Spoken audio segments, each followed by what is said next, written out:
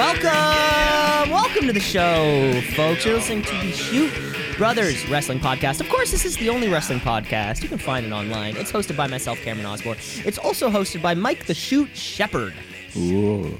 Oh, you've been shooting since day one, baby. That's right. Another fantastic wrestling week. Of course, this is the podcast where we just talk about professional wrestling. I really think that's really what it comes down to.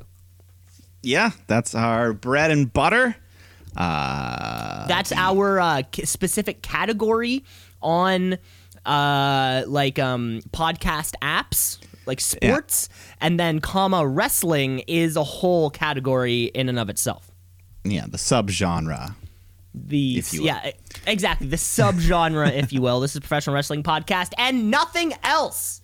We will not be talking about the new Pokemon Snap to be released in April. We're not talking about that because this isn't a podcast where we talk about our favorite, and I kid you not, favorite video games when you were 6 years old. No, this is a professional And we're not going to talk about the James Harden trade that I predicted and you denied a few weeks ago, right? Did you predict the trade or you predicted the Brooklyn trade? I don't think I said Brooklyn specifically, but when you mentioned the strip club picture, I'm like, oh yeah, he's on his way out. He's trying to force his way out. This is just him saying, I don't give a fuck. And here we are. You saw it. Yeah, you saw it coming. Even, a week before the season. I mean, I didn't think it would happen, but I was hoping Toronto, obviously. But yes. Well, of course, that being said, though, I don't know which city has the best strippers in the world, or at least in North America. I mean, I'm sure there's a lot of Houston strippers right now who are, maybe having to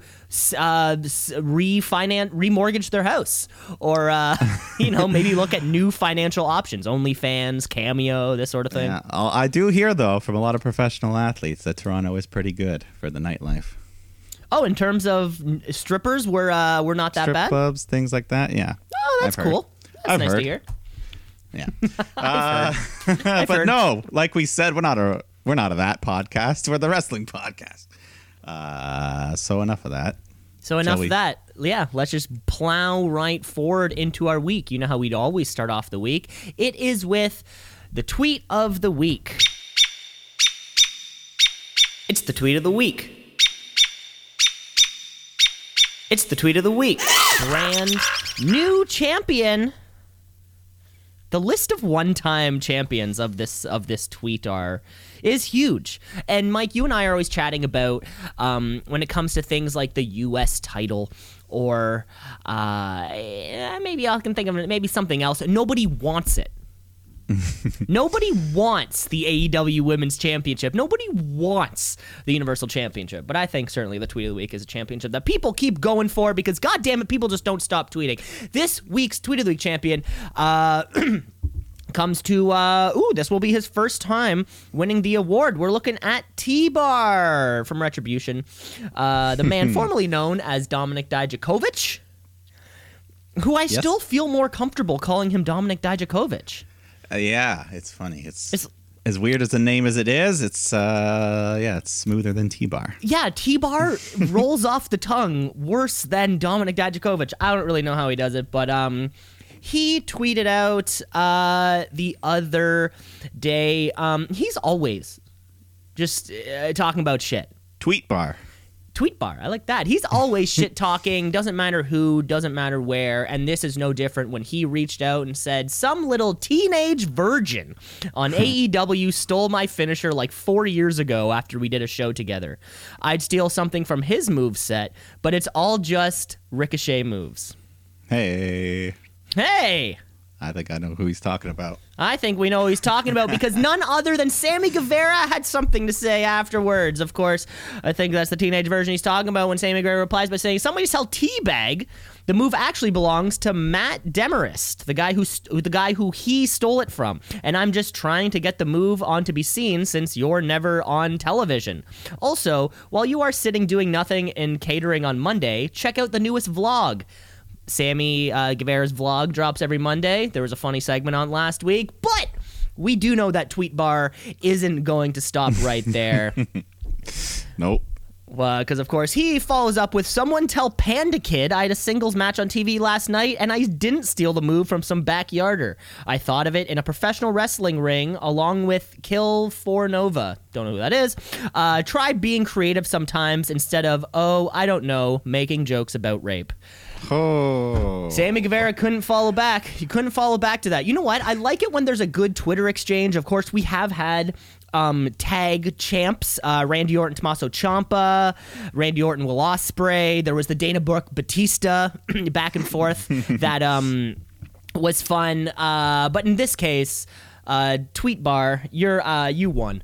Sammy Guevara had absolutely zero comeback to that, and for that reason, T-Bar, you're the Tweet of the Week champion. He's the champ. I think he might have since deleted the very last tweet, but it stands in the time or in history, so can't delete. Nothing's ever really deleted. So if it was screen capped, somebody got it. Tweet of the Week now, belonging to T-Bar, who also won the award once, I guess, as a member of Retribution. So 2 times. Look at that go! It's like Hulk being Ric Flair being in the Hall twice, or Triple H, wow. Shawn Michaels. A big comparison. Huge comparison. huge T-Bar. comparison. Wow. T-Bar is to T-Bar. Twitter what Ric Flair is to to in-ring competition. Wow. On that note, let's just move right along to the Friday Night Blue Brand. We all know what it is. Okay, folks, it's Friday night. It's time for Smackdown Live. It used to be on Tuesday, but then I think it was on Friday before, though. No, wait. We used to film it on a Thursday and then release it. It's just Smackdown Live. Without saying the name. Let's not even say it and just let it stew right there, because some things are red and some things are blue. That's right. It's the Chiefs. I don't know what to call it. I don't want to say anything bad. His sacred grounds. Now you're talking about the tribal chief. Huh? I'm talking about the tribal chief. Of course, we're talking about the tribal chief. Where he, this is his place. I don't know what to call it, but yeah, you're right. Yeah, this fucking belongs to him. Yeah. And don't build any houses. Yeah. But yeah, the chief, he's coming out. He's got his tribe with him, his Uso, his Heyman. He's just cutting a promo, talking about the beating that they gave Owens, I guess, and he's not laying down, and he calls out Adam Pearce. So Pearce comes out, and they show him a video package, just basically going over all the feud with Owens and throwing him off the end of the Thunderdome last week. And Pearce talks about him and Owens being friends for years, and anyways, there's a gauntlet match set up for later to determine who's going to face Roman for the Universal title at the Royal Rumble, but I think Reigns is trying to get Pearce to go in the match because he wants a piece of him. So I don't know. He wants a piece of him. Adam Pearce, the hardest working man in WWE. This was fun because, of course, we do have this kind of like gauntlet coming up to determine this number one contender. But this is normally a segment that's like reserved for all of those members of the gauntlet to then just kind of talk to each other for 20 minutes. Yeah. Really with nothing at stake because the match is later. So any of the promo work, it kind of is meaningless. Starting off the show with Roman and Paul, like you kick off your show with Roman Reigns, it has meaning. The show has meaning. The promo has meaning. Yeah, indeed. It was like a pretty long 15, 20-minute promo, but it didn't really drag too much. Isn't it funny how WWE, they're always starting off shows with 20-minute promos, and rarely does it land. Yeah, depending on. Rarely does it land. Especially during that era when it was Stephanie McMahon coming out every week. Yeah, and the or in the 2 out of 3 falls era. That was fun. We haven't had a 2 out of 3 falls match in a long time, by the way. Remember Raw Underground? How could I forget? But anyways, that was your big opening promo there. Like you said, it was nice that we didn't have everybody from the gauntlet just coming out one after the other. Like, hey, I want it. No, I'm going to get it. No. Exactly. We've seen that before, and why not give the mic to the best guy on the mic? Yeah, and we get a tease for later. What's going to happen with Pearce? We'll find out. But in the meantime, we got some championship action. Big E defending the Intercontinental title against Apollo Crews. And they just kind of had a nice little, big guy, athletic, back and forth. I think at one point it leads to there's this massive superplex off the top rope by Apollo, and he holds it into a pin. The ref counts 3, rings the bell. Apollo's celebrating, but Big E says no. And the ref looks all confused. So we go to commercial. We come back to try and settle things, and the replay shows that both men's shoulders were down for the 3. So that's a draw. No title change. So the ref gives the title back to Big E. He goes to fist bump Apollo, but he says, "What? That's it? That's how you want to go out?" But so he slaps Big E in the face. They ring the bell. Big E hits a couple more moves. The big ending, gets the win, retains his title. Proper. Yeah, interesting way to run the match. I don't think we've seen a draw in a long time, let alone a draw and then an immediate restart. It gives you something to look forward to through the commercial break. Yeah, it gave us a reason, exactly, to come back. And Apollo, I don't know. Yeah, he showed a little bit of heel moves there with the slaps in the face and stuff. But. Well, yeah, when you slap one of the top baby faces in the face, there's no other way. There's very few ways to interpret that. Yeah. But then we go backstage where Mr. Adam Pearce is on the phone when Sonya Deville approaches him. And we find out her new role. She's happy she's going to be working together with him. I guess some sort of assistant or co-manager, position of power, whatever she has. Yeah. So now, do we think this is on both shows, too? I mean, I guess if Pierce goes where she goes, where Pierce goes. If she really is his right hand, I don't know. That's exactly it. Yeah, looking forward to that in the future. Yeah, we'll see. Because right before she had to go away for a bit, she was getting really good on the mic. So if that's what she's gonna do, ease her way back in before she starts wrestling again, we'll see. I think we just get more Carmella sipping champagne, cutting promo on Sasha. Yeah, it's a bummer to see right now the SmackDown Women's division kind of stalling for the first time in a year. Yeah, and for no real reason. Yeah, like they have the wrestlers still, they're just not really booking them all at the moment. I don't know. Because and when we were talking about this certainly on the shooties, and certainly we've been speaking about this for weeks and weeks and months now. Like the strength of the SmackDown Women's division has been off the charts. Mostly led by Bayley and Sasha, but we can still we still have a lot of people to draw from with Bianca Belair coming into the mix. Yeah, I mean this Women's Rumble coming in a few weeks. Hopefully that'll give us the rejuvenation we need. We can just get past this Carmella feud once and for all. Yeah. And build to WrestleMania. But, we got more title action in the meantime. The SmackDown tag titles. The Street Profits defending against Rude and Ziggler, who I think I heard them referred to as the Dirty Dogs. I also heard that, and I've seen it posted on places.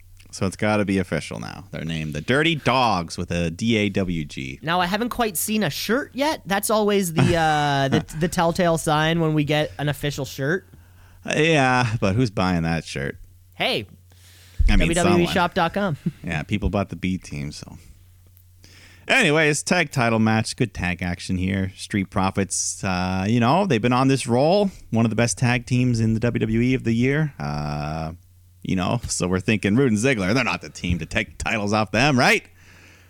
Well, apparently not, because Ziggler disagrees.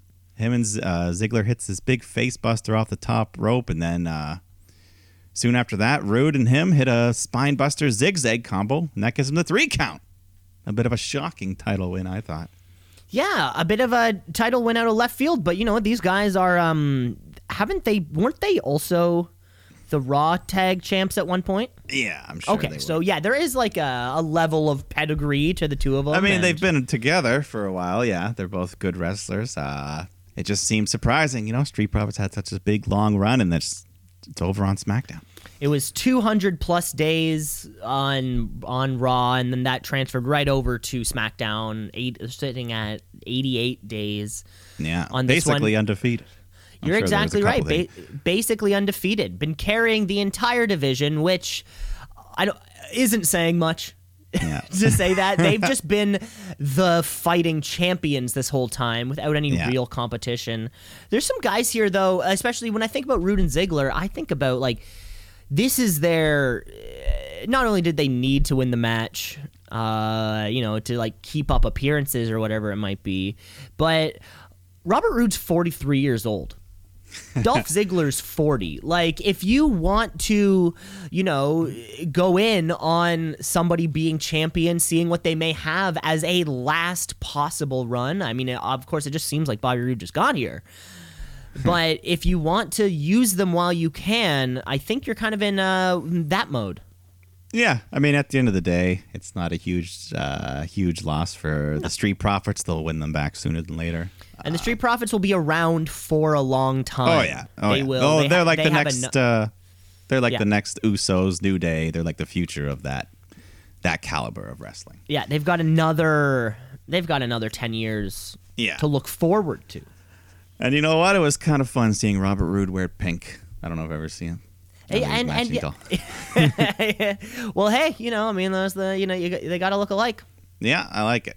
You know how I feel about only that. a 3-year gap between them. I would have guessed Ziggler was a bit younger, but hey, looks good for his age. Oh, of course. Yeah. Oh, I think Lance Archer is 42. He's turning 43 like next month. Isn't that wild? He's like just hitting his prime now. Seems like it, right? At least Eddie Kingston's like 39. I mean, Jesus Christ. Yeah. It's a new world. 40 is the new 30. It really is. Well, did you know? I think Kenny Omega is older than John Moxley, which just like doesn't feel right. Yeah, that's weird. But weird, eh? Yeah. Oh well, it's just numbers here, folks. Of course, just numbers. Yeah, I think there's just more backstage. Paul Heyman just trying to convince Adam Pearce to join the Gauntlet, saying, "Hey, man. You were in wrestling, you never accomplished that World Heavyweight Championship dream, so why not go for it?" Yeah, why not? And then more backstage. Liv Morgan, Ruby Riott, they're hanging out when Billie Kay approaches them. She's all chipper. She's been reveling in our win last week. She's taking credit. It's time to take this Riott duo and turn it back into a Riott squad. So should we make it official squad? And they say, "Sorry, Billie. No thanks." But Billie starts crying and says nobody wants her. And Liv says it's not that. But and she just says, "Oh, great. I knew you'd come around. And I could be a punk. I could be edgy. I've been listening to Blink 182. And I've added Mosh Pit Expert to my resume." And she hands him that. And so, oh, well, I don't know. The resume's still going. They didn't outright deny her. So maybe she's found a little partner. That could be funny, the odd couple for a little bit. Yeah, she comes out with those fake tattoo sleeves on and stuff. Yeah, I think we need to find something for her to do, and I think whatever it should probably be out of the ring. Yeah, if she wants to put her 6-man tag anything for a little bit. But exactly. But yeah, mostly manager. If she wants to do this and be funny on the sidelines, I'm fine with that. Agreed. Give her one of those little, it's not like a megaphone, but it's like the thing you yell into, like cheerleaders. Oh, yeah. Give her one of those to yell into cheerleader yeller things. Yeah, just like, but let's get to it. The main event. These are usually pretty good. We got a good old gauntlet match where the winner gets Universal title shot at the Royal Rumble. So we kick off with Rey Mysterio, Sami Zayn. But Sami comes out cutting an angry promo about being pissed off. He's having to be the first entrant in the match, and he's brought out his own camera crew so he can document his own unbiased view on things. But he gets distracted, yelling before he can even take off his coat and hat. The bell rings. Ray kicks him into the ropes. 619, frog splash. Just like that, Sami's eliminated. Just like that. But I don't know if you should probably pay close attention, and maybe folks at home, if you want to go back and rewatch it. It is standard, it's customary for the ref to check in on both competitors before the bell even rings. Mike, Sami Zayn was not checked in on. I mean, the ref, it's at their discretion. Okay. Sometimes they see the action start, they say, ring the bell. Certainly at their discretion. Mike, if you were to ask me, I would believe that a level of professionalism would need to exist, and it would be standard. It would be in your best interest, in the competitor's best interest, in the booking's best interest to confirm with each competitor, hey, good to go? Yeah, like, you've caught your breath, you've done your little air punches or something? Coat off. Okay. I would have let the man do it, but... but you know what? This is a gauntlet match. He didn't want to waste too much of our time. He just wants to get this thing rolling. So let's get the next guy out. Rey Mysterio's taking on Shinsuke Nakamura. And these two got to have an actual match here. It was pretty nice. Can't really recall them being in the ring together too often. So this was a fun little mishmash. Nakamura just though hitting some heavy kicks. Goes for a big power bomb. Rey reverses it. Sends Nakamura into the ropes. He hits the 619. Goes to follow with the frog splash. But Nakamura gets his knees up, blocks it, and then transitions into an armbar, which forces Rey to tap out. So a bit of a... Don't see too many submission wins for Son Nakamura. That was cool. Yeah, not too many. I didn't even know that he kind of had a submission in him. Yeah, so that was nice. So Nakamura then takes on King Corbin, who comes out, just starts beating up everyone at ringside, including Dominic, who is still there with Rey. So they're all going back and forth, and then eventually Nakamura hits the Kinshasa, thankfully eliminating Corbin. Bye-bye, Baron Corbin. It's nice to see Dominic Mysterio without whatever his sister's name is, though. Yeah, Leah. It sort of seems like, that might be over. Fucking. We haven't seen Dominic wrestle in a long time. It's kind of unfortunate. No. Yeah, because he came in. He was the shooty winner for Work of the Year. Of course, I was worked into believing that Dominic Mysterio would become a professional wrestler and then actually get matches. I was worked, baby. I can admit it. Hey, and I didn't say it on the air, but he was probably my third runner-up for Rookie of the Year. Which is crazy too, right? Yeah.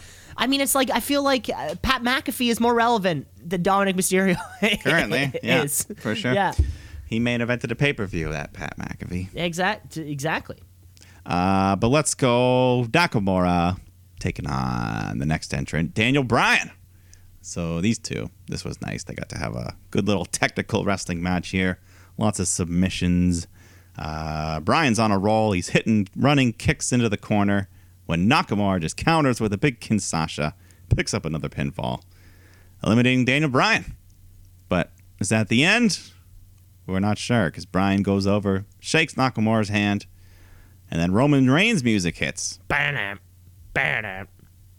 Woof, woof. The big dog's here. Him and his tribe come out. And then Adam Pearce comes out with them. So, looks like he's going to compete.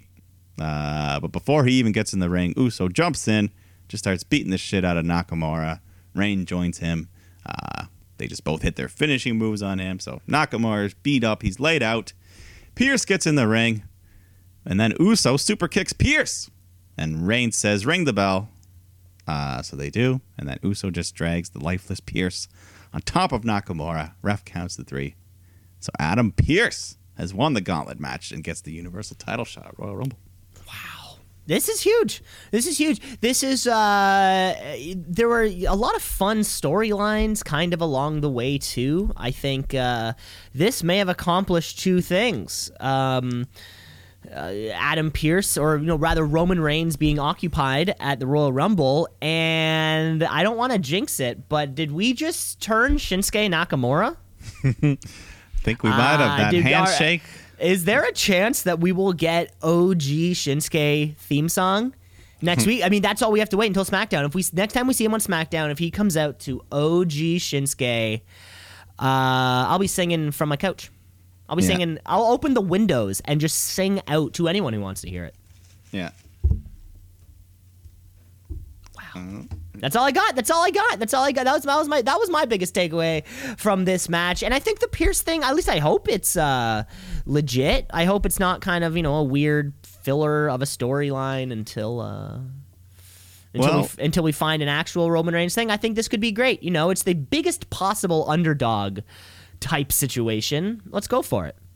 Yeah. Well, Either way, I think it has to be a filler feud, but Of course, mean- yeah.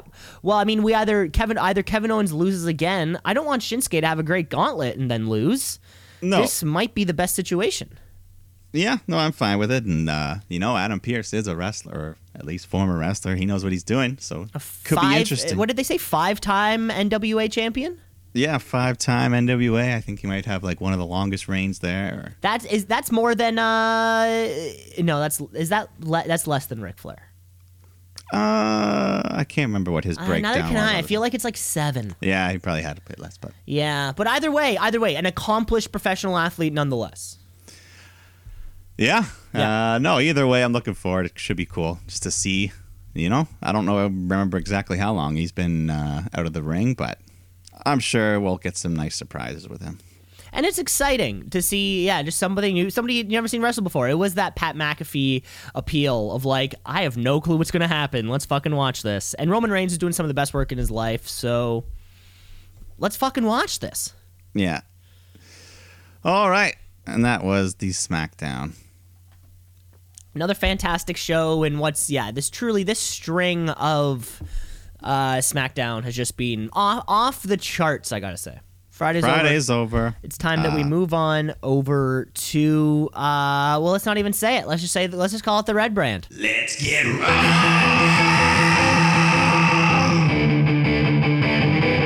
Let's get right.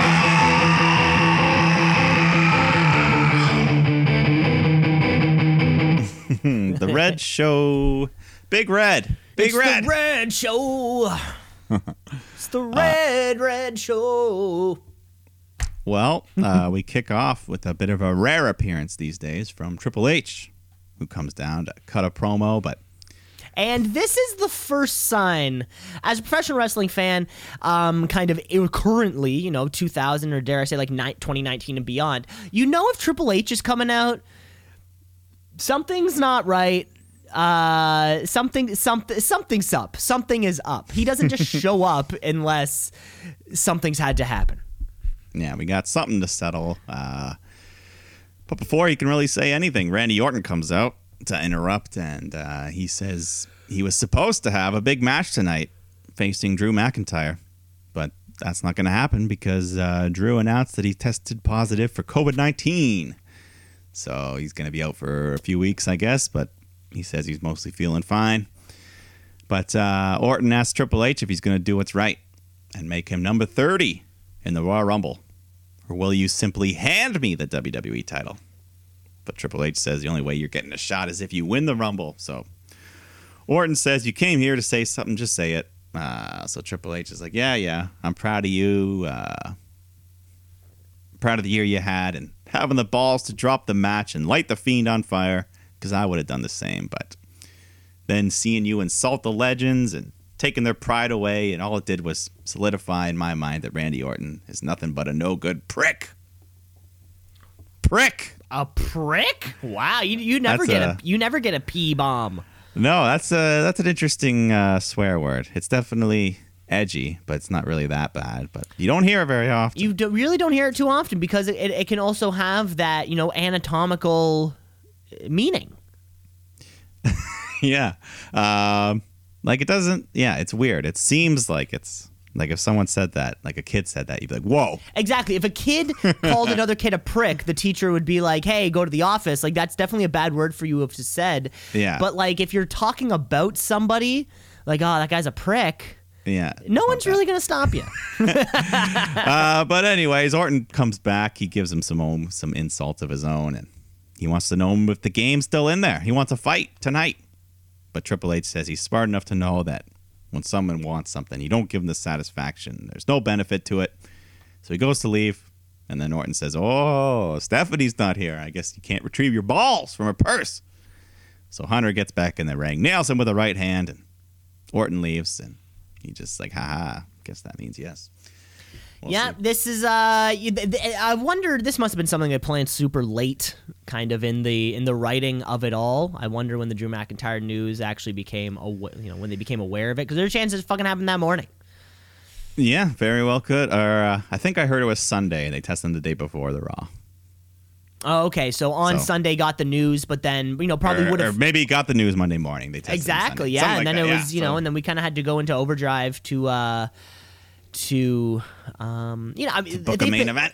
I mean, these guys, what, they've been feuding for 2 decades now. It's just it'll keep being what it is. Yeah, and Triple H, the promise of him maybe wrestling on Raw is something to keep people around. Yeah. But let's go to women's action. Charlotte Flair taking on Lacey Evans, and Flair still upset about Lacey flirting with her father last week. They're having a nice little match. Lacey gets dumped to the floor when Ric Flair's music hits, and the old man just comes strutting down the ramp, smiling to watch at ringside. But Charlotte's not smiling. She's pissed off and takes it on Lacey, eventually hits the natural selection. She goes for the cover, but dirty old Rick grabs Lacey's foot, puts it on the rope to break up the pin, screwing his own daughter, which doesn't sound right, but... the daughter screw job. So she yells at him some more, and then Charlotte goes to suplex Lacey back into the ring, but then Rick grabs Charlotte by the foot, trips her down, so Lacey falls right on top of her, and Rick continues to hold down Charlotte's leg. The ref makes a 3 count. Big win for Lacey Evans, but big assist to Ric Flair. One thing I love about this, one thing I love about Monday Night Raw, one thing, and Mike, one thing I love about Charlotte is Charlotte's the only person who can be treated better than the champion of the thing that they want. Well, we haven't seen Asuka in weeks now. It seems like it's been 3 weeks now, but that's exactly right. If Asuka's the Raw Women's Champion and Charlotte's being treated like the queen that she is. Isn't, and they're also the tag champs. I forgot about it because they didn't even have the titles. Yeah, they didn't even wear the belts when they came out. I guess the last time we would have seen Asuka would have been that night, possibly. Maybe it was the Raw after that pay-per-view. I have a small suspicion, without warrant, that maybe she has COVID as well. And we were saying that all summer too. There would be we would get 4 weeks straight of Apollo Crews and then nothing, and you're like, okay, so that's probably where he is. I mean, we've had a couple guys, Nick Jackson, Chris Jericho, both came out, said they had it for a month and didn't really notice too much. They just and what it seems like, especially with the Drew McIntyre case in particular, is that this is the first instance where they said it before / while it's happening. You took Chris Jericho off TV for 2 weeks. Nobody thinks about it. Or Matt Jackson was the same way. Or even a lot of those people who we kind of lost for small chunks of time in the summertime never heard. Kayla Braxton. People like that. Yeah, exactly. And you kind of fill them in, don't even think about it, don't even mention it. So that could be a good reason why they don't have those titles with them. It does beg the question for me, though, why... Is it only because Drew was the WWE champion that they had to make a statement? Is that why? I guess so, because it's the build to Royal Rumble, and if he's not going to be there the next 2 weeks, it'd be kind of weird. Certainly, I think it would actually be... I mean, they could have... I think... Well, what I was about to say is, I think it's a great move just on WWE's point of view, taking your biggest star, holding your biggest belt, and having him say the real thing that, people down there in Florida in the United States are fairly divisive over. It was the smart move. No, it's good to at least know that Vince McMahon's not a COVID denier. Or at at least whoever's in maybe it's Chris Dunn. Maybe he's the one who or Kevin Dunn, sorry. But going forward, Ric Flair, Lacey Evans, it's right there. Charlotte Flair is also right there. I'm just curious how close to Sugar Daddy we get to before the 2021 woke audience has had enough. Well, I think afterwards we see Rick and Lacey. They're leaving together backstage. Lacey says she thinks she'll change at the hotel. So and I mean, at the and Mike, I mean, being the professional wrestling encyclopedia that you are, I'm sure you could recall previous times in which a sugar person angle was included, and this could probably be no different. But it's fresh and it's new. Yeah, it gives something for Lacey to do, so I'm okay with it for now. Yeah. But then we go to Jeff Hardy is taking on Elias. But Elias announces he can't compete, so we're actually getting Jackson Riker versus Jeff Hardy. So Riker comes out strong. Hardy counters. Hardy hits a twist of fate, but the dumb Riker botches it.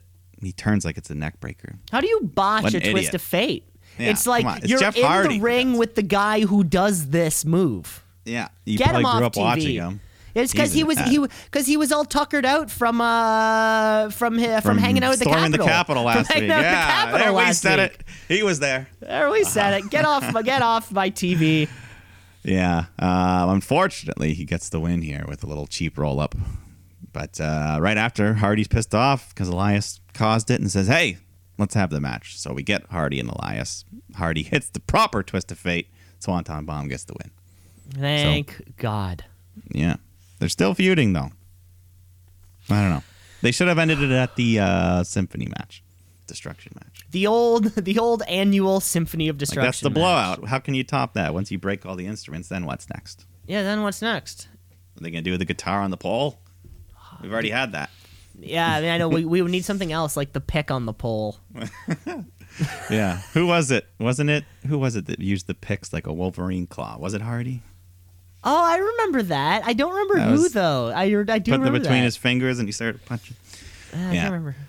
Anyway, so let's move on. Tag team action. Sheamus and Keith Lee taking on Miz and Morrison.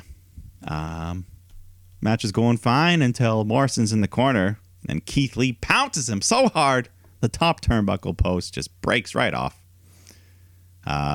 So Lee and Sheamus, they just laugh. We got to go to commercial. We got to go to commercial. The ropes falling out. This is fantastic. Yeah, it was a fun little visual. You know, a lot easier to fix than when they break the whole ring. So the ring crew, they get that thing popped back on during commercial, and we get right back to it. Keith Lee's in control. He's ready to hit his spirit bomb when Sheamus tags himself in, hits the brogue kick, steals the pin, but they both get the win, so they're all good. They hug, they celebrate. Yeah, this was I loved this.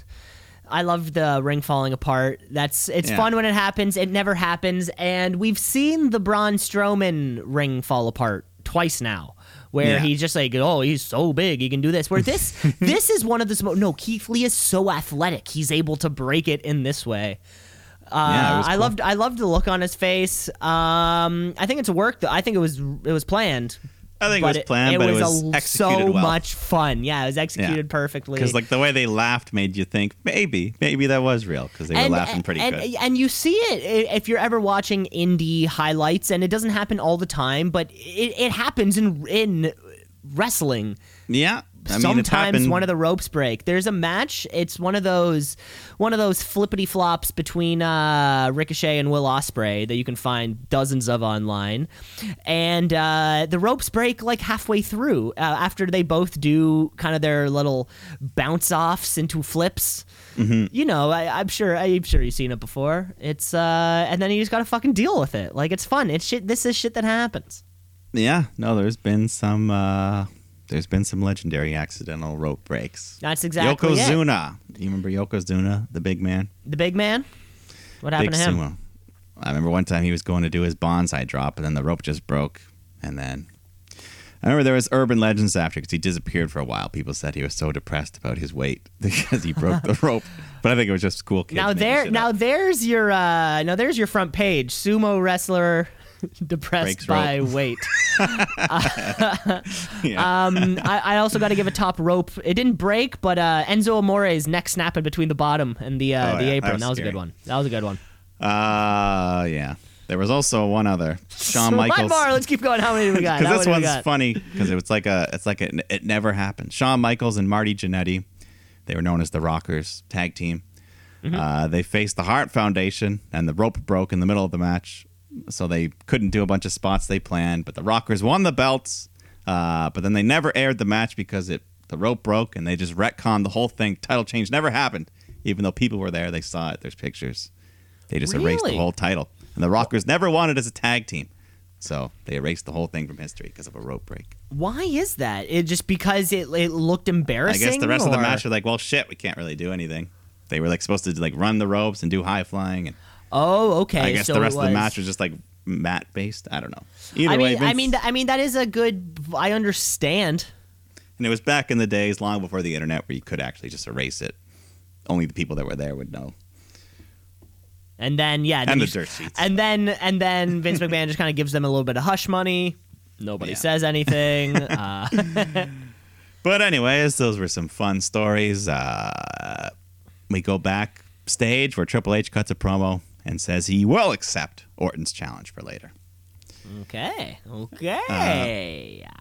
And then we cut back to the ring once again where things were just happy moments ago that they've broken down. Keith Lee and Sheamus, they went from celebrating to shoving to now having a match. So...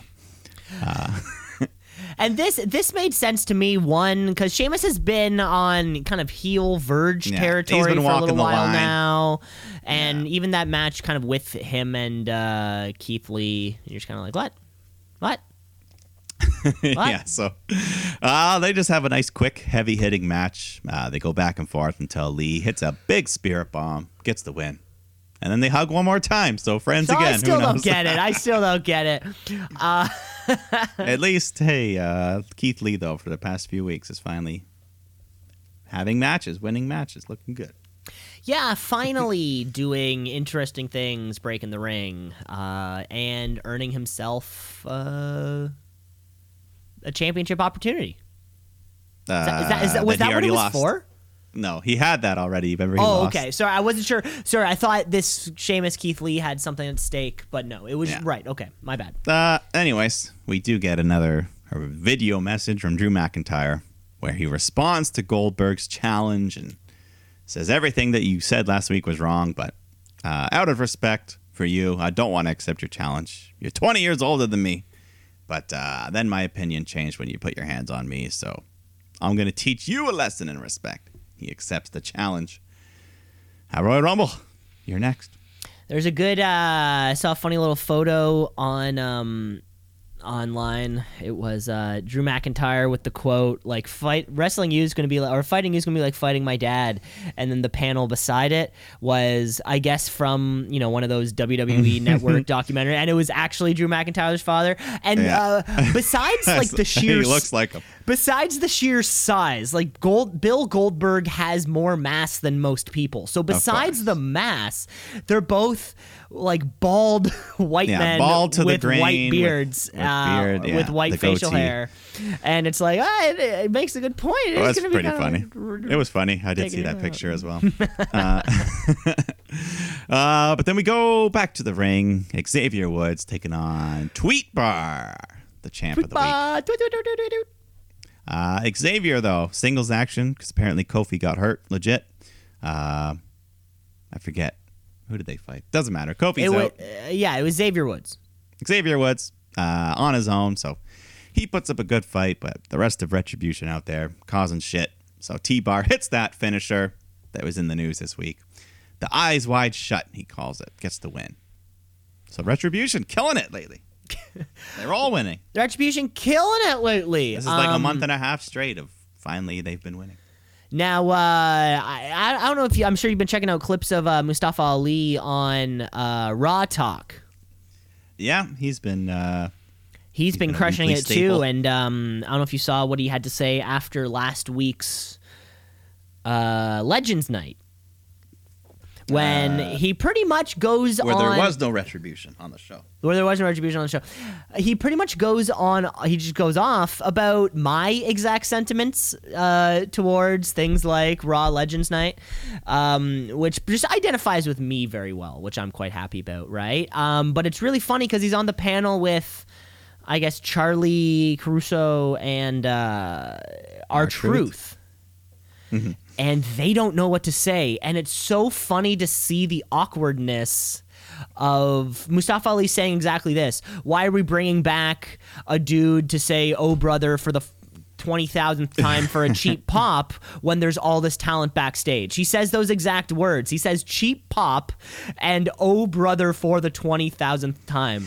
And then the camera kind of like then cuts because it's just on Mustafa Ali and then it cuts to Charlie, Truth, and Lee. Mustafa Ali, and it's just the look on your face of panic. Imagine you don't know what to say because saying the wrong thing might get you fired. I don't know, like that look. You know the look. It's a shoot. And you've seen it before because it's a bloody shoot. It's a shoot, brother. That's what's fun about it. Yeah, man. Raw talked, Talking Smack. They both. Do they still do? Yeah, they still do Talking Smack. Yeah, I think they still do. They brought it back. Yeah. Yeah, they're fun. Retribution, like I said, they've been doing much better lately. But we got a championship match. United States title on the line. Bobby Lashley defending against Riddle. But Lashley cheap shots Riddle before the bell can even ring. Gets the advantage. Beats Riddle down so bad he busts his mouth open. He's bleeding from the lip.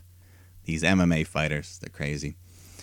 But Riddle fights back, hits a big floating bro to the floor. But soon after, Lashley catches him with the hurt lock, gets a submission win. But Riddle's pissed, challenges MVP after. So we just jump right into that. Much like the Hardy thing from earlier. Riddle versus MVP. MVP wasn't ready. He has to wrestle in his damn suit. So Riddle makes quick work of him, hits the floating bro. But before he can pin, Lashley spears him. So there's a DQ. But then they just both beat down Riddle some more.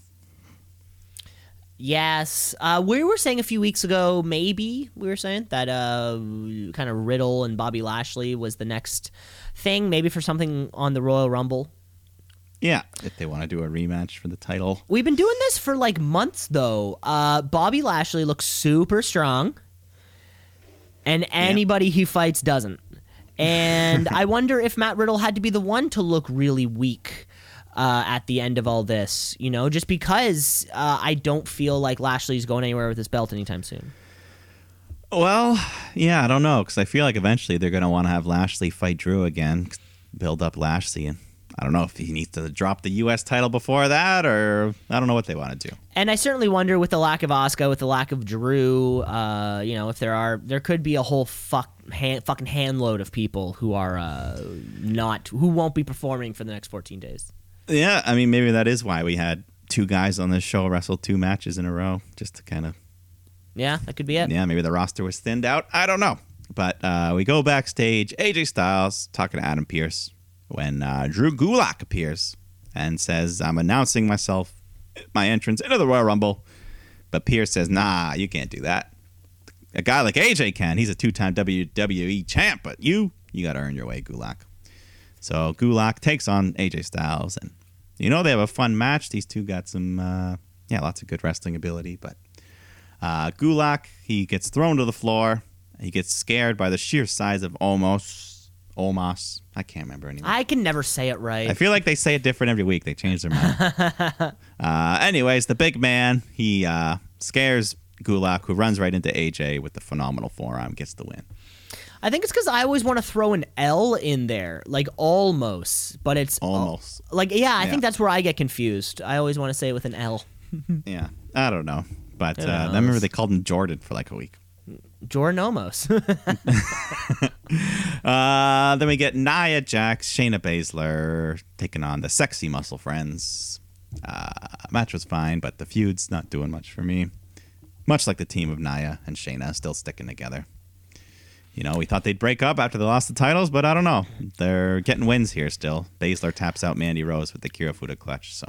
Well, and I start to wonder myself, because we've also been saying this for months, like apparently, well, I think we all know the reason why, but Nia Jax has to be on television.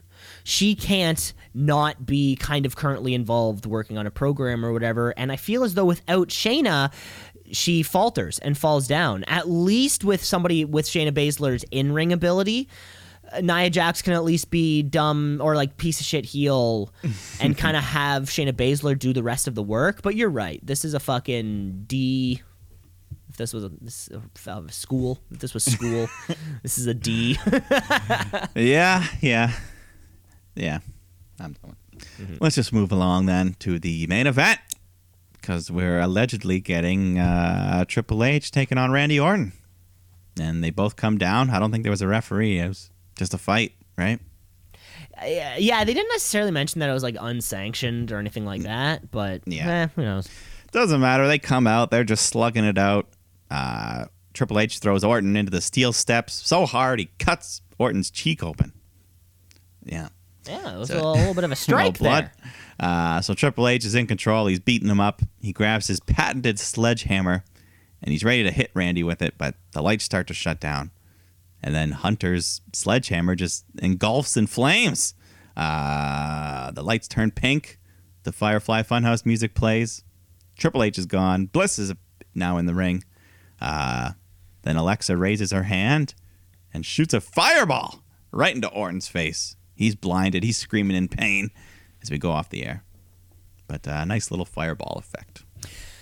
Yeah, that was pretty cool. It was nice to see Hunter show up in his, because we have, like, suit, Hunter. Yeah, the 3 levels of Hunter. The three levels of Hunter Hearst Helmsley. It was nice that we were at level 2. Tonight. I love that. And it's never going to go too far with level 2. Yeah, you're not going to get decisive. But that fireball, that was cool. Alexa has superpowers. It's official. Alexa has superpowers. It's official. Nobody has let the Fiend in. Triple H's hammer on fire was a fun thing.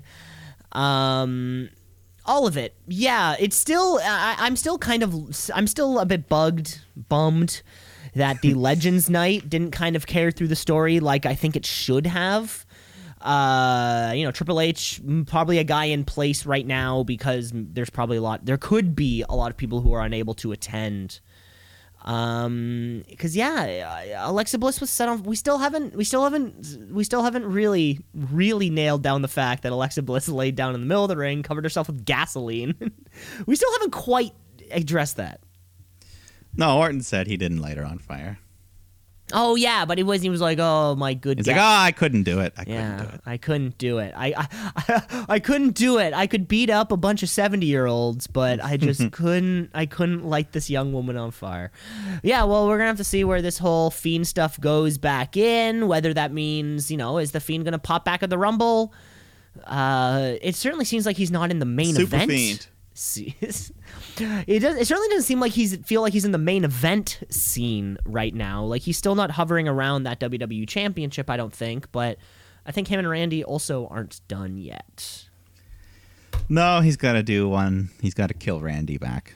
Is the Fiend gonna do like a little Mick Foley thing at the Rumble? Maybe come out as both. We get rocking chair New Orleans Bray Wyatt, and then we get kind of Wyatt family leader Bray Wyatt, and then we get Funhouse Bray Wyatt, and then finally the Fiend. He can outdo Mick Foley by one persona. We'll see. I don't know if he'll do that much. I don't know. I don't know if I could see the Fiend being in the Royal Rumble. Yeah, I don't necessarily see him fitting in that same way, unless it was so they could have all of his different characters. And, like, he just keeps fucking with Randy Orton. Or he, like, keeps eliminating himself or something, like, black out, then back up, and then he's gone, and then next entrant, fucking next Bray Wyatt character. I'm not sure. We still have a couple weeks until the Rumble really comes in. We haven't had a Buried Alive match in a while. They could go there. Oh, that would be fun. But see, what I'm worried about Randy with all this stuff is that he's going to have to start wearing more clothes. Nobody is. You don't want to be buried alive in little wrestling trunks. You want to be buried alive in like a jeans, something that's a little sturdy. Exactly, in your best suit, man. Come on, you're in your best sleeveless hoodie. Sunday gear. That was it though. But that was Raw. That was all the main You said the name. Business. No. I said it. Oh, God. The listeners know what we're talking about now. Yeah. That was the whole first half of the show. That was the full main roster. And that leads us into our break time. Yeah, let's take a break. We're going to take a break. We're going to come back because, of course, the Wednesday Night War. We're kicking off this dusty classic road tourney. And, of course, lots of fun stuff on AEW, so stick around. Let's shoot. Yeah, let's shoot. Yeah, let's shoot. Brother, yeah, let's shoot. Yeah, let's shoot. Yeah, let's shoot. Brother, yeah. We're back here on the show, part 2 of the podcast. Usually the Wednesday Night War kind of chunk. Who's winning that war, by the way? I haven't checked the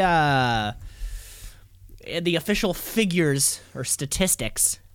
Ratings-wise, I'm pretty sure Dynamite wins most weeks.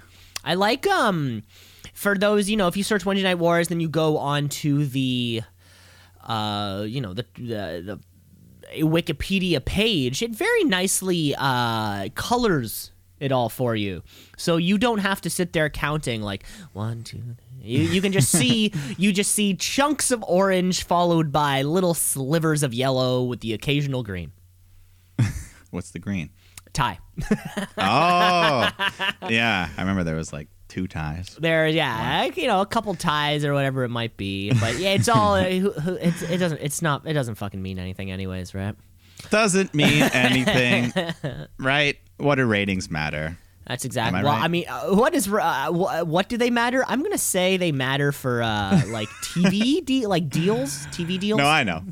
But to us, the audience, the viewer at home, for the most part, it doesn't matter. Ratings. I mean, sometimes it's audience numbers, sometimes it's match ratings, which leads us right into we're gonna have a little shootout.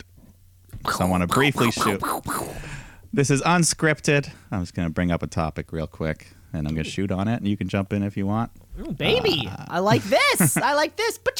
The song will be like, like bullets hitting like tin cans. Like, yeah, we don't. There's no song prepared, but yeah, if you want to add a bullet sound effect, that'll be the song. That'll be the song. Got it. Yeah. Anyways, what's got the topic? What's got the shoot meter running this week? Well, not even the shoot meter, but after last week's Dynamite, it was a pretty good show. But overall, it was some. Anyways, what came out of it?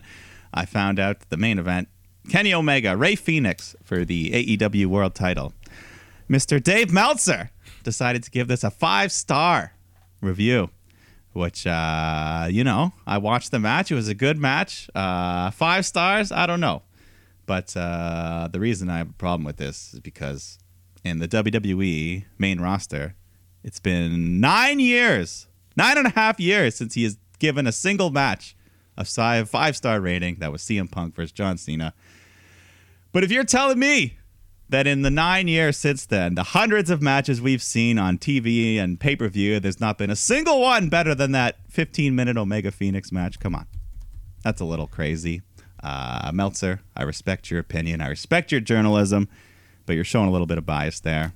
I could think of like half a dozen matches from this year that were better. The Royal Rumble 2020 match was better. Sami Zayn, Jeff Hardy, AJ Styles, Triple Threat. I don't know. These are all just opinions, but it got me to shoot because this guy's just throwing out the 5 stars like candy and other promotions. You know what I mean?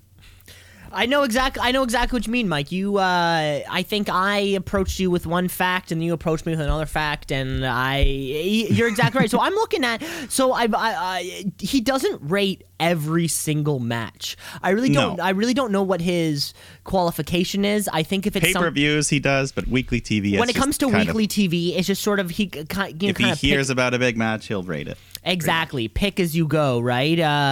Last week's Santos Escobar and Grand Metalik, he rated that one. Of course, and last week's Finn Balor, Kyle O'Reilly, Drew, Keith Lee from the week prior. So kind of like, it's the select big matches which you think are going to make a splash. Mm-hmm. Right? It just comes down to either I don't know what he's looking for, or I don't think he. Okay, or I think I know what I think he's looking for, and really all I can kind of peg this on, because you're right, Mike. You are exactly right. We have seen high quality matches all over the place in WWE, things that you think would have. In 9 years, not one match. In 9 years, not one match. Are you was telling better than me, that 15-minute TV match? Are you telling me Dean Ambrose and AJ Styles TLC wasn't better than what we just saw until? Are you telling? You want to sit me down and tell me that? Yeah. I have no idea why, but my biggest, I think all it would have to be would be he's paying too much attention to in-ring storytelling, or he's not paying enough attention. I don't even think there was that much story. It was Phoenix Omega. It was a good match. What was the story? Exactly. Uso and Reigns, that had tons of story. I try to come up with a reason as to, why he will do something. Well, it's not even the fact that he gave that match 5 stars. It's all the other matches that he didn't give 5 stars by comparison. Well, yeah. No, that is exactly right. Keith Lee and Drew was 3.5. Yeah, Finn Kyle got 4. See, do you think that? I don't think that match was 1 whole star less than Omega versus Phoenix, I would have put That's them a both whole. about the That's same. a, 4.5. that's I a probably would whole have. star. Yeah. So that's all I'm saying. I think he leans a little too hard one way, but I still respect the man incredibly. His journalism, his experience. What he Dave, did for the business. Yeah, you're a right-leaning uncle, Dave. That's what you are. Yeah, or he I know what you're saying. It's almost like when you think of reporting, it should be unbiased, and he must have something against. Well, I mean, like Vince McMahon tried to fucking end his career after the whole steroids thing, right? So I can certainly understand why he would hold bias towards Vince McMahon.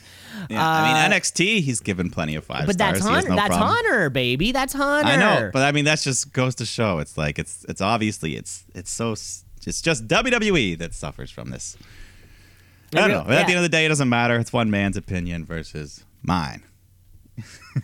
But you are exactly right. Can't wait though. That first 5-star main roster WWE match will be huge. It'll change the world. I guess it has to. Whenever it happens, right? And like you said, there are tons of people within the company that are able to are able to put on a 5-star match, but it does beg the question, maybe I don't know, did Cody and Dustin ever go up against each other in WWE? Because that was a 5-star. That was like the easiest 5-star match that you could fucking pick out. Just watch it, and we all unanimously agreed that's a 5-star match. Take the exact same people 2 years, 3 years out of WWE. What is it about those 3 years? Well, back then he was Stardust, so they wouldn't have let it happen. Right. So it's They had to. So it's like we need the context of booking behind kind of the reason going into it. Does that make sense? I mean, yeah, but I think you and I both said, I think the Royal Rumble this year was perfectly booked. Perfectly booked. And how does that not get 5 stars? What more could you want? You got the guy, the winner got over. You had great storytelling. You had the surprise returns. At that point, you just don't like the Royal Rumble. Like that Royal Rumble had everything the Royal Rumble needs, and it only got 4 1/4. 4 1/4. Like how much harder do you have to work to get those 3/4? I think 4.5 is the closest WWE has gotten. In the last 9 years. In the last 9 years, 4.5 maybe. I mean, at the end of the day, like we said, this is just the shootout. We're just having fun shooting on a hot topic, but. Wanted to get that off. Who do you think? Do you think, Mike? Do you think that in like? I think I've already seen a bunch, and they just don't get the rating. Okay, but who do you say right now? Maybe in the current direction of some of these programs, do you see a main roster 5-star match happening? Daniel Bryan versus Roman Reigns. Daniel Roman. That's the one for the Universal title at WrestleMania. Think that's our Mania match. Yeah, that's a great point. Daniel Bryan can be face or heel at a moment's notice. He'll be face for that match. Of course, right? And Roman Reigns on this good path. You are exactly right. And that kind of combines like Daniel Bryan, who Meltzer likes, and then that's storytelling, the ultimate babyface. Storytelling, the ultimate babyface, Tribal Chief, which has been fantastic. Top heel, one of the top heels in the business. And that's exactly right. Right. Who knows? We'll save that for our other new segment, the fantasy book. We'll save that for Fantasy Book 101. Well, it was nice to shoot out a little bit there, pew! Mike. Pew pew pew pew pew. Then let's get on to our Wednesday Night War. Because let's kick off with AEW. AEW, All Elite, they coming for you, Vince. Better watch out. It's too sweet. Because we are in our week 2 of New Year's Smash. Just want to get get that out of the way. Not Dash, not Bash. Not Dash, not Bash, not Clash. It's a Smash, baby. Of course, this is our week 2. We have this big old Darby Allin, Brian Cage main event that we know we're getting. We're also even getting some women's action, but we're starting off AEW with not tag team action. This was unbelievable. Yeah, surprise, surprise. Eddie Kingston taking on Pac. These guys been beefing for a while, They kind of had their buddies at ringside. Butcher and Blade, Ali were there. attacking Pac behind the back of the ref whenever they could. But, nice little opening match here, back and forth, until Pac eventually hits the Black Arrow, gets the big win. No one kicks out of that move, Bryce. Bryce was right there, though. He was right there. I know. I was worried. I was worried for a second. I'll never let it go.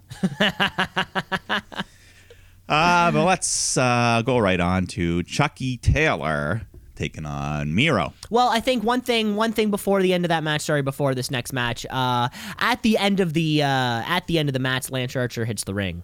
Oh, right. And we do get a little stare down between Pac and Lance Archer. They're jawing at each other. Eddie Kingston there. Boy, if there's ever been a triple threat that you're stoked on, it's that triple threat right there. Hey, I'm down. That's right. He did come out. But then we did get Chuck Taylor taking on Miro. Nothing too crazy here. They've just been feuding. They took out Trent a few weeks ago, but Miro gets a submission win with the game over. But for me, he's still not over that much. Miro not being over. Yeah. Well, he doesn't. Well, I don't know. This whole feud hasn't really done anything for me. Agreed. What I was going to say is that this was the first opportunity that I feel like he was like a dominant ass kicker. His in ring, he looked good. Chuck Taylor's pretty good at selling, which is pretty cool. Yeah.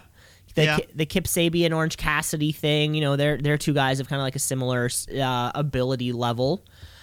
I don't know. Yeah, this one is weird, Miro, because of course we do have the wedding coming up at Beach Break, which means we'll probably have some kind of bachelor party. Miro, best man, he's in charge of the bachelor party. We'll have to see. We'll see. Yeah, I won't hang up on him yet, but the call's running late, Miro. I don't know. The Inner Circle come out next to give us their New Year's resolutions. Jake Hager steps up first and says, championships, yeah. So, good positive motivation. MJF steps up, says he'd like to just continue to strengthen the bonds between these men here in the ring. And also, fat people, they gotta go. Just out of nowhere. Yeah, that was a good one. They all kind of, I love how they all like unanimously agreed. They're like, fat people need to be gone. Yeah, fatties.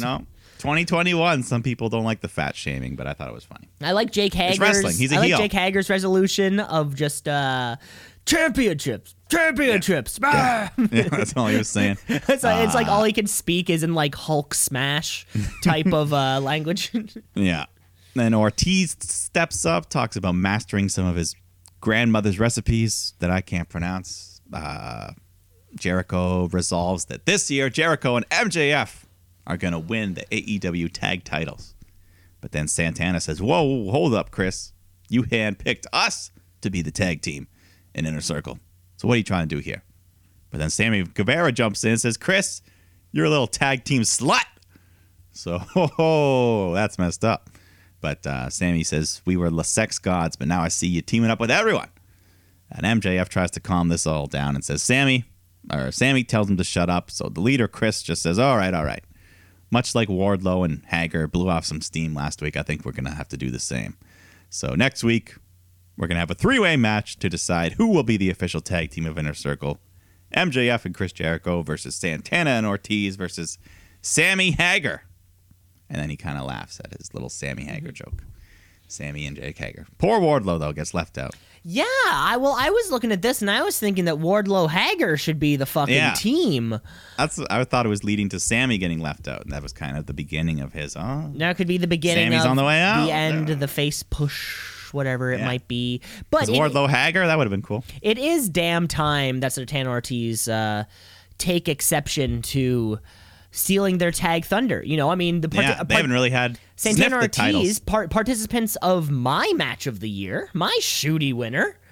I think it is about damn time that the tag team be a tag team. They made all the right points, right? Chris Jericho has been, they was the sex gods, and now it's Jericho MJF, and it was Jericho Hager before that. Yeah. Why not push the team that you brought in as a team? Yeah, and they haven't really had much of any shots at the titles in the year that they've been here. So what good has it done them? Yeah, and this kind of has implications for both the short and long term of the Inner Circle. So looking forward to it. Yeah, but they're still family. So, MJF closes it out and says, "We're better than you, and we know it." And they all do the pose. Yeah. The middle finger. But then backstage, Alex Marvez interviews Dark Order, who says everything they do from now on will be in Brody's honor. And the whole thing, they're pretty much baby faces now. Yeah. 'Cause who's gonna boo them? No one's gonna boo. No one's gonna boo. The likes of Stu Grayson and Anna Jay and the Mustard Boy, the hot dog man. That's right. You know him. His name is John Silver. He's the BTE champion. One of the most prestigious belt in professional wrestling. Where this week we actually had our first, another number one contender match for that illustrious title. But this was no normal number one contender match. No, it was a Eliminator Flip Cup sponsored by White Claw. So the competitors one by one would line up and flip the cup, and the last to flip that cup lost. In the competition, we had the likes of Alex Reynolds, we had Ricky Starks, we had Orange Cassidy, and Brandon Cutler wanted to do it, but he doesn't drink, so apparently he wasn't allowed to participate, which I understand. They couldn't let him drink water. They wouldn't let him drink water. It all came down. That seems a little not. He also films it, so I guess he's got to do it. But it all came down to Alex Reynolds and Orange Cassidy, and after a clank on the bottom of the table, they chug back their drinks and they flip the cup. And whoa, do you know what? Upon further review of video replay, they flipped their cups at the exact same time. You couldn't even write a story better than this. So we got to go to round 2, who to truly determine who the number one contender will be. And after a hard-fought flip, Alex Reynolds is the number one contender for that championship, and will actually be defended on AEW Dark, I believe, in a professional wrestling match. So look forward, or don't, and just wait for me to tell you about AEW Dark next week, when we'll actually get a championship match. But my money, I'm not a betting man, but I got to put money on the Mustard Boy himself. Well, we'll see. I mean, up until now, all these things have been a shoot. Now they're going to actually determine who wins the belt, right? Who knows? This is going to be... Unless they just have an actual amateur wrestling match. Olympic style. They could be. But that's all there is for the BTE Championship this week.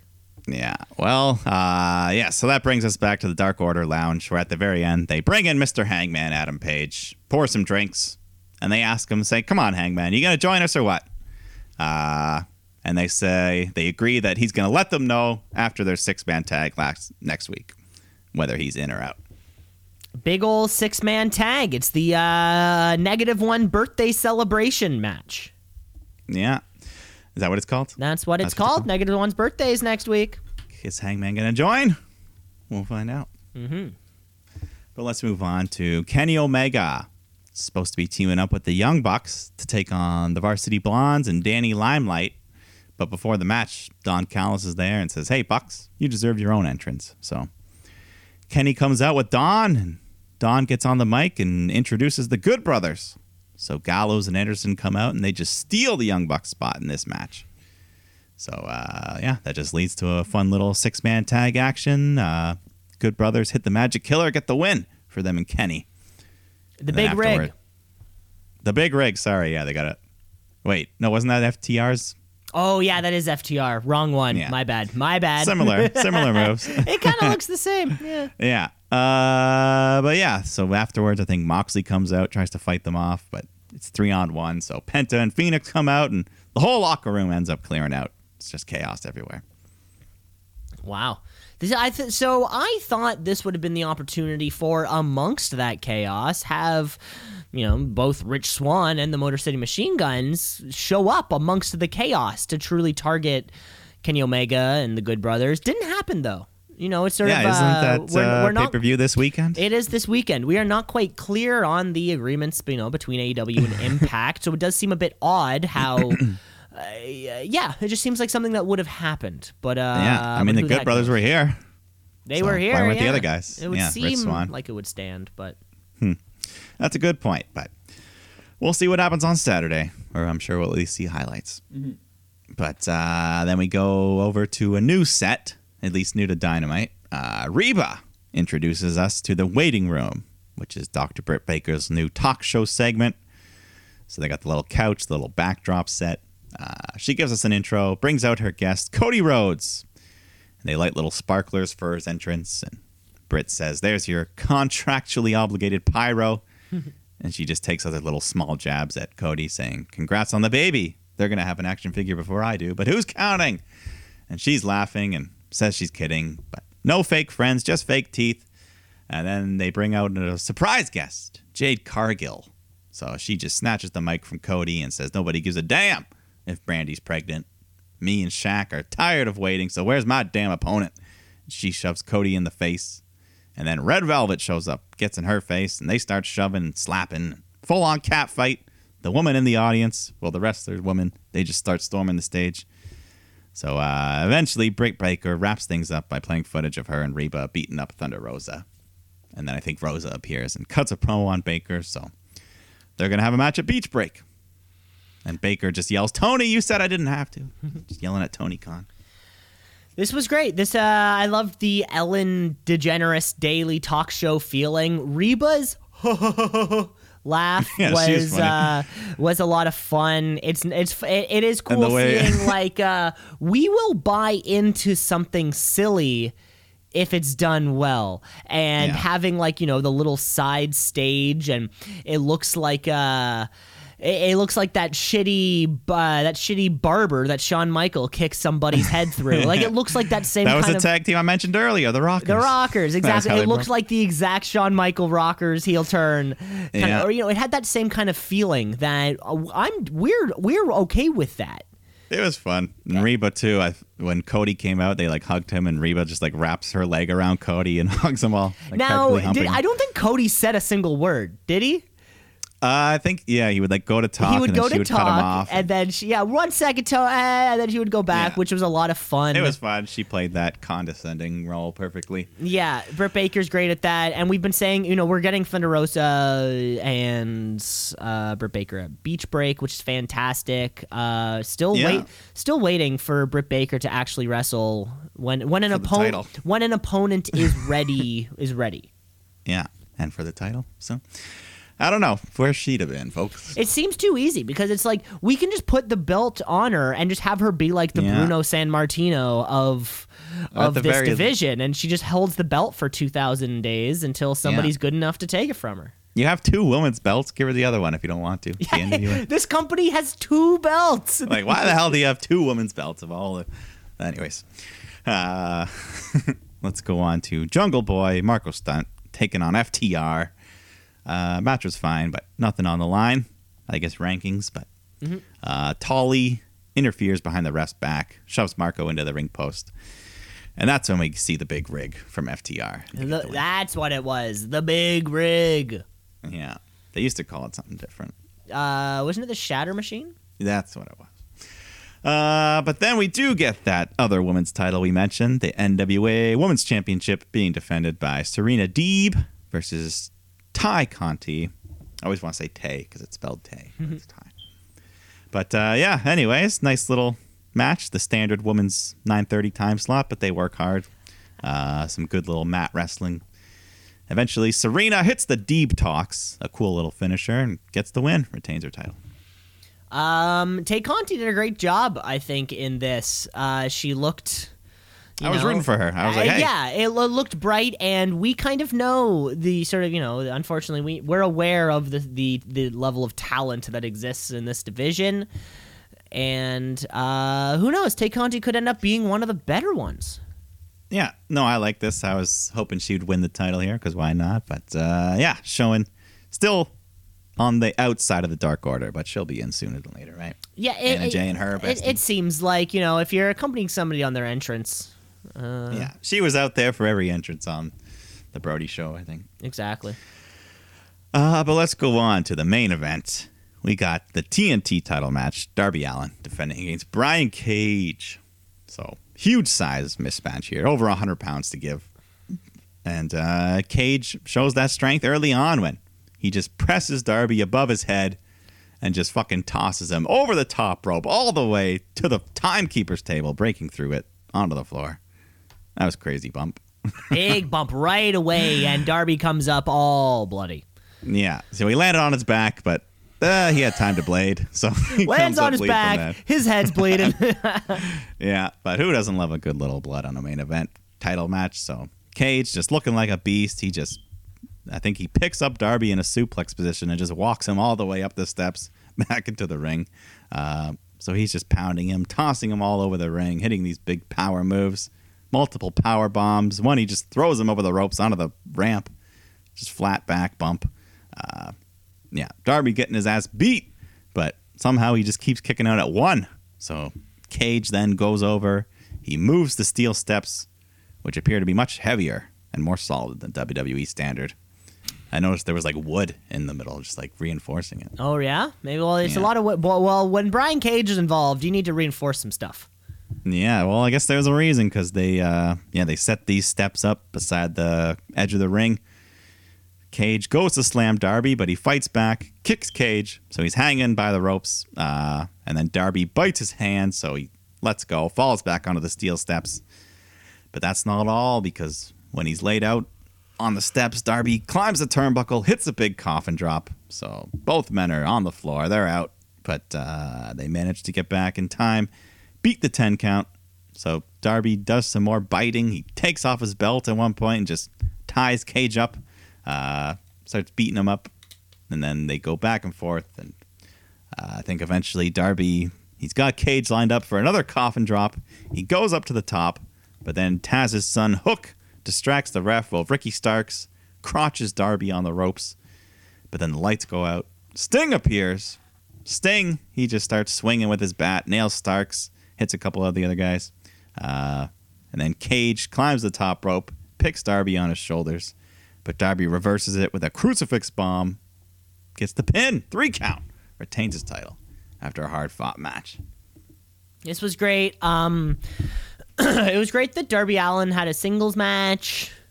It sort of seems like, since he's taken the title from Cody, he hasn't really had the opportunity because it's all just been marred in all this Team Taz nonsense. But it was nice to see Brian Cage take that big old destroyer. That was a lot of fun. Brian Cage continues to be this like unstoppable force with incredible offense, and it's so cool to see big guys and little guys working together. Remember the prospect, or remember how much we were looking forward to Ricochet Brock? Similar, when you're like, wow, this could be a lot of fun. And in this case, that actually ended up happening. I only hope that I want Darby to move on from Team Taz. I feel like Team Taz has a problem with Cody. They don't have a problem with Darby necessarily. I mean, Darby won, so they should move on. Right? Beat him fair and square. It would feel like it, because I want another competitor. Because, does Brian Cage want that TNT championship? I know Taz wants him to have that championship, but it sort of seems like Brian Cage is happier just being the FTW champion. I mean, I'd want more, but I don't know. Either way, they both look good here. Great match. Sting's still hanging around with Darby. He gets in the ring with him at the end, so Yeah, we'll need to start paying a little bit off on that, because now it's been a little over a month, maybe a month and a week. Yeah, he might be showing up a little too much at some points if he's just gonna show up. Exactly, if he's just gonna show up. Yeah, I mean, it's fun to see him, but yeah, you want to keep him special. Exactly. Yeah, but that was it. That was pretty great title match. Pretty fun way to close the show. Could close Dynamite. Great way to give that match 5 stars. We'll have to see. I don't even know what a 5-star match is anymore. I don't know, but I had a lot of fun with that. Maybe it has something to do with time. Maybe time has to be factored in. He's given 1-hour matches. He's given 15-hour matches, 15-minute matches. Sorry. But anyways, doesn't matter. This was just love. This was a fun way to end the New Year's smash. Great way to end AEW. Let's just move on. Let's just move on to the other half of the Wednesday Night War. Of course, we're talking about NXT. NXT. What does it mean? I don't know, but it's some good wrestling. So NXT, watch and see. Gotta tap out a count out of 1, 2, 3. So Wasting no time to get into the action. As soon as the opening little video were open, Candice LeRae and Shotzi Blackheart came out. They are in the ring, fighting. It was almost as if the fighting didn't even happen. Wasn't there? There was a tank entrance. It seemed like I blinked and they were just in the opening match just immediately. Yeah. Well, yeah, it was pretty to the point, which is nice sometimes. Just start off with the match. These two been at it for a little while. Shotzi, though, she's got some cool submissions she got to show off here. But Indy Hartwell on the outside interfering whenever she can. So I think that ends up costing Shotzi the match when they're on the top rope. Indy distracts her. Candice climbs up. Hits a nice big twisting neck breaker off the top rope to get the 3.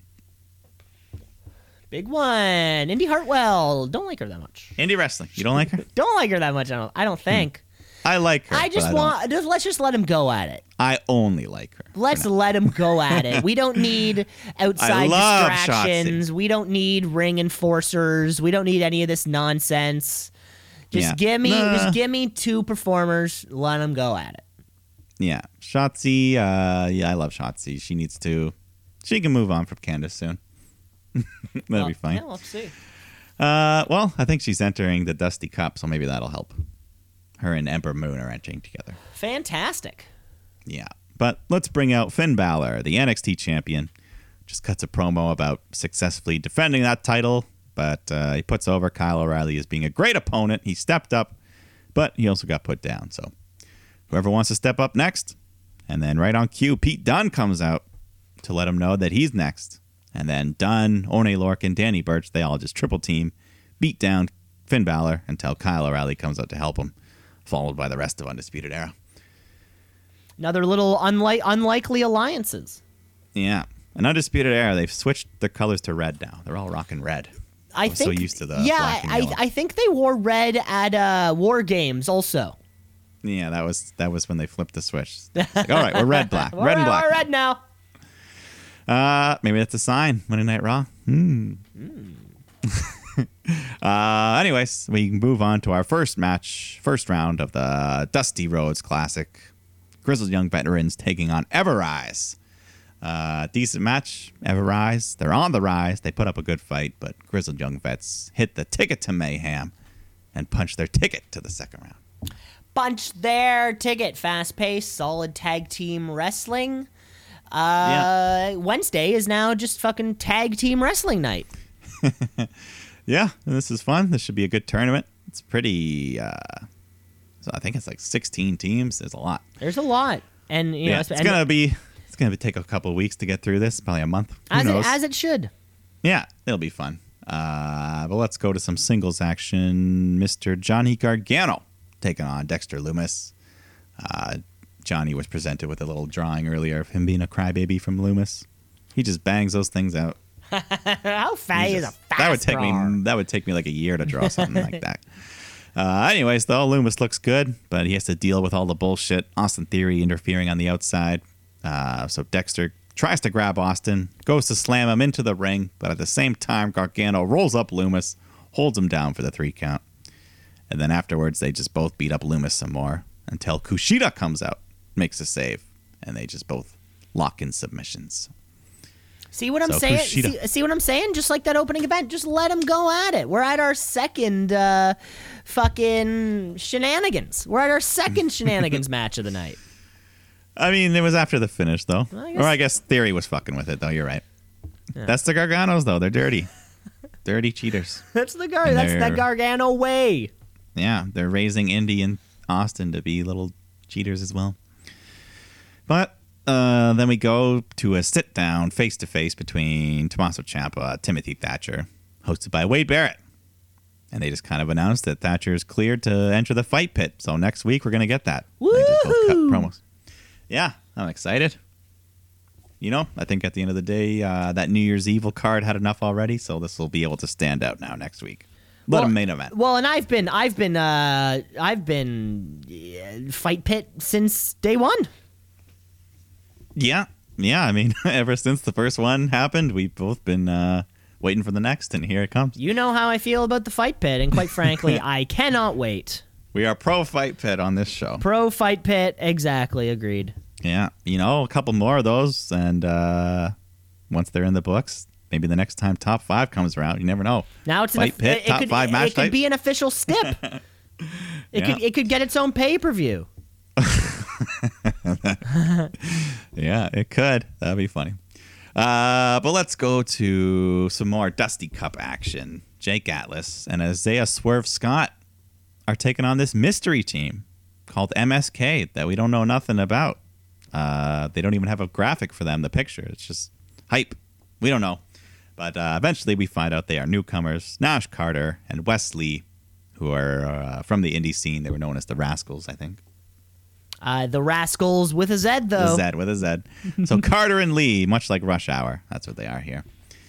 But Swerve and Atlas, though, they're playing the heels now. They're fighting dirty. They were in the bottom right corner, so they're heels. But both team looks good. Lots of cool double team moves until eventually MSK hit a spine buster, blockbuster combo thing, get the win. So nice debut for them.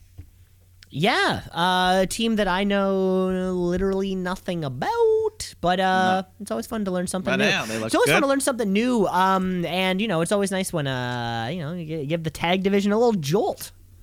Yeah, I think this Dusty Cup is going to help the tag. The whole title scene in general. A little kick in the butt, because one thing Triple H is really good at is it feels like it when these free agent talents become available. He's great at picking them and pushing them. Adam Cole burst onto the scene, and of course we know where that went, and we have the likes of what else am I trying to say right now? Yeah. Keith Lee, Samoa Joe, Bobby Karrion Roode, Kross. Of course Karrion Kross suffered injury, but he was clearly meant to be pushed to the fucking limit. Trips knows what he's doing here. If the Rascals are the people to be pushed and won, then it's already in the books. Yeah, I mean, either way, I'm looking forward to. MSK. Sorry, I gotta start saying that. Sorry, MSK.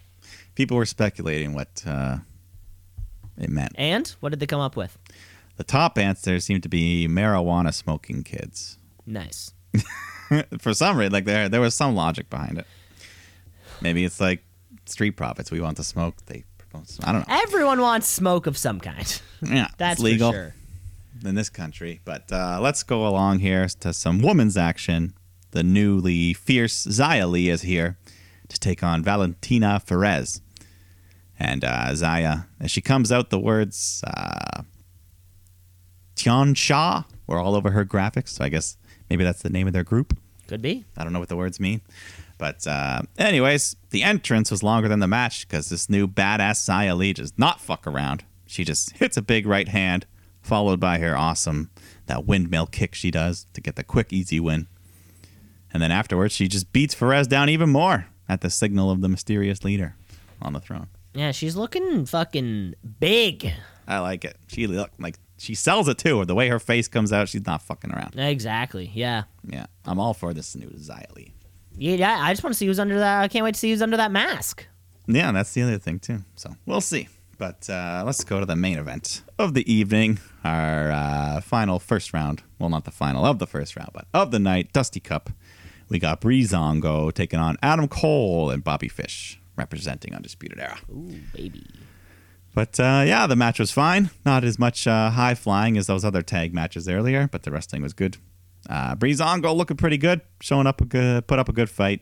Kyle O'Reilly's at ringside cheering for his buddies when Dunn, Lorcan, and Birch all show up and start beating him up again. So Finn Balor comes out to help him, but Kyle O'Reilly ends up getting a big knee from Dunn against the barricade, I think. And then back in the ring, Fandango goes for a big leg drop off the top rope, but he jumps right into a huge super kick from Cole, catches him midair, and that gets a 3 count. Which is nice to see a super kick win a match. Super kicks are never winning matches. Yeah. And it was a good one. There was a lot of torque behind it. So a lot of slap behind it, too. This was my favorite. This was the best match of the night for me. Yeah, this was fun. Fun main event. Undisputed Era. Move on to the next round. So, Yeah, that was a good. Overall, I think all 3 Dusty Cup matches were pretty good. Got us all excited about the tag division again. And it feels like it's only, I think it's only a quarter of the first round or something. Yeah. We still have, and they didn't even start the women's round. That starts next week. So, teams like Shotzi and Ember and Dakota Kai and Raquel, I think, or Caden Carter, Casey Catanzaro, all those likes. We're going to have a lot of fun. And I think at the end of it, or at least on the men's side, might as well do it for the women. Give them a tag title shot as well. They can have the women's tag titles. Is that what the winner gets? The men's side at least gets a tag title shot. They get the tag title NXT. shot. Okay. But the women, they might as well do it as well. Yeah. But yeah, that was it. That was NXT.